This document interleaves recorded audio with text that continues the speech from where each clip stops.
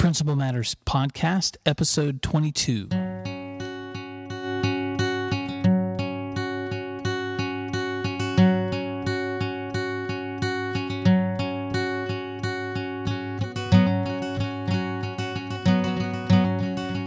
Hi, welcome to Principal Matters Podcast, the School Leaders Podcast with William D. Parker. I'm so glad that you've joined me today.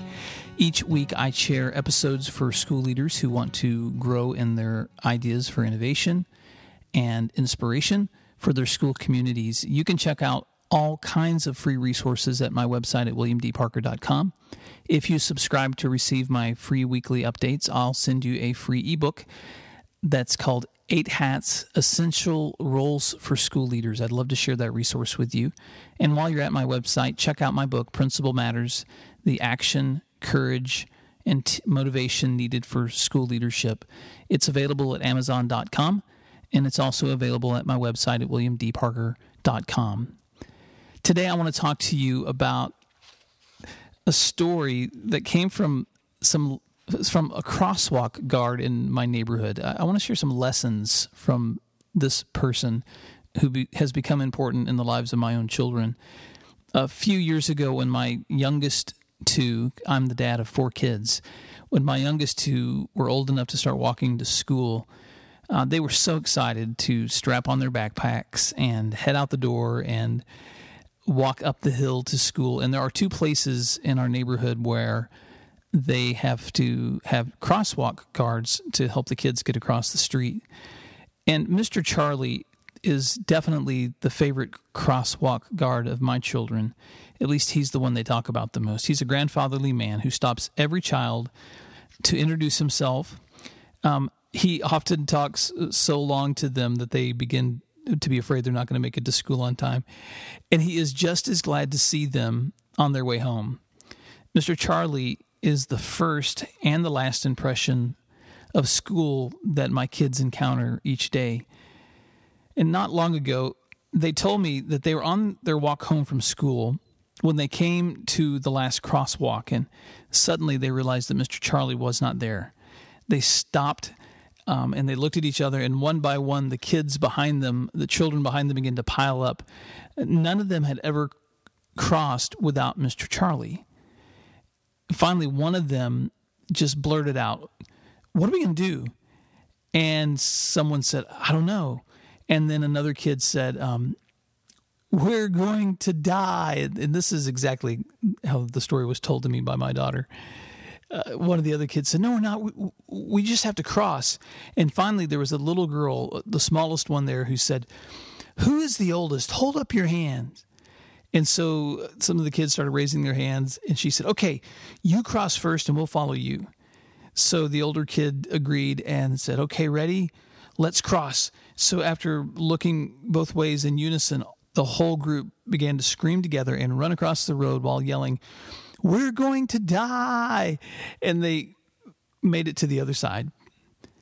Now, that made for a great story that evening at supper at our house, and we laughed and laughed, but we were also relieved the next day to find out that Mr. Charlie had in fact made it back to his post.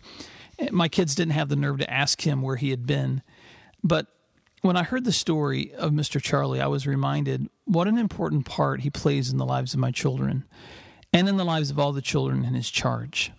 Sometimes he makes them laugh when he says things like, "If you paid your mom, she might give you a ride tomorrow." But mostly, he marks the start and the end of their day, and he marks the start and end of their routines. In fact, he makes them feel safe. He helps them believe that all is right in the world, because when they're going about the business of doing school, he is the one that helps them get started, and he helps them end. I want to think about this for just a second as a school leader.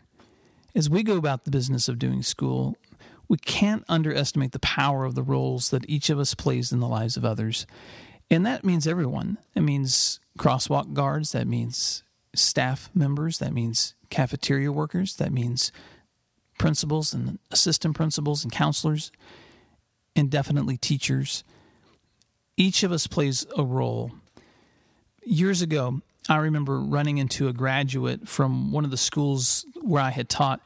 And he came up to me and he said, "Mr. Parker, do you remember me?" And I have to admit that often I don't remember kids when they grow up. I mean, I've taught thousands of students in the 20-something years that I've been in education. And so I usually say, "Yes, remind me your name." And so, which is what I said to the student, and he told me his name. And then I remembered him and could see the familiarity in his older face now. And he said, "You probably don't remember this, but I wanted to tell you thanks for something that you did every day of my freshman year." And I did not know what he was talking about. So I said, "Thanks, but you're going to have to remind me." And he said, "Every day that I came into your class, you would say, 'I'm glad to see you today.'" He said it was a small thing, but it meant a lot to me. And he said one night I had gotten into a big fight with my family. My mom and dad were in conflict, and I just left. And I ended up spending the night outside and on a park bench with some newspaper, and I was cold, but I did not want to go home. And I did want to go to school, but I came into the building that morning. And when I dragged into first period, you met me with a smile, and you said that you were glad that I was there. And it was exactly what I needed to hear. So thanks. Now, this was one of those moments where I was kind of speechless. I thanked him. I shook hands with him. I found out what else was going on in his life. But as I thought about that later, and as I thought about Mr. Charlie, when my children told me that story, I didn't know it, but I was being a Mr. Charlie to that student. I was making him feel safe. I was taking away his fear of the unknown. I was helping him feel that everything was going to be okay. You know, we have a new state superintendent in our state. And I was at a meeting recently where she stood up in this meeting and she talked about the crisis that our state faces in revenues.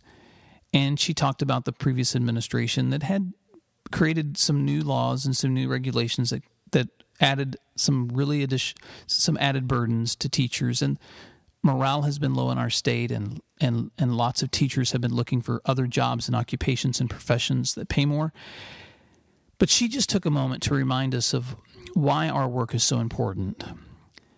She didn't have to do that. She didn't sound like a politician at all. In fact, she sounded just like a person. She took time to tell us thanks. And it's such a morale booster when we take time to simply let other people know that we recognize them and that we believe in them. Routines are huge. They're a huge part of what we do every single day. One of the other routines that we have at my school is the routine of creating expectations. It's a small thing, but each day our senior officers come in for morning announcements, and they think of something at the beginning of each school year that they can say that adds some kind of expectation, enthusiasm.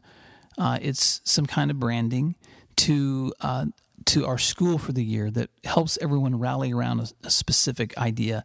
And so this year, our school is Skiatook, Skiatook. If you Google that name, you'll find that there is no other community in the world with that name or any school with that name.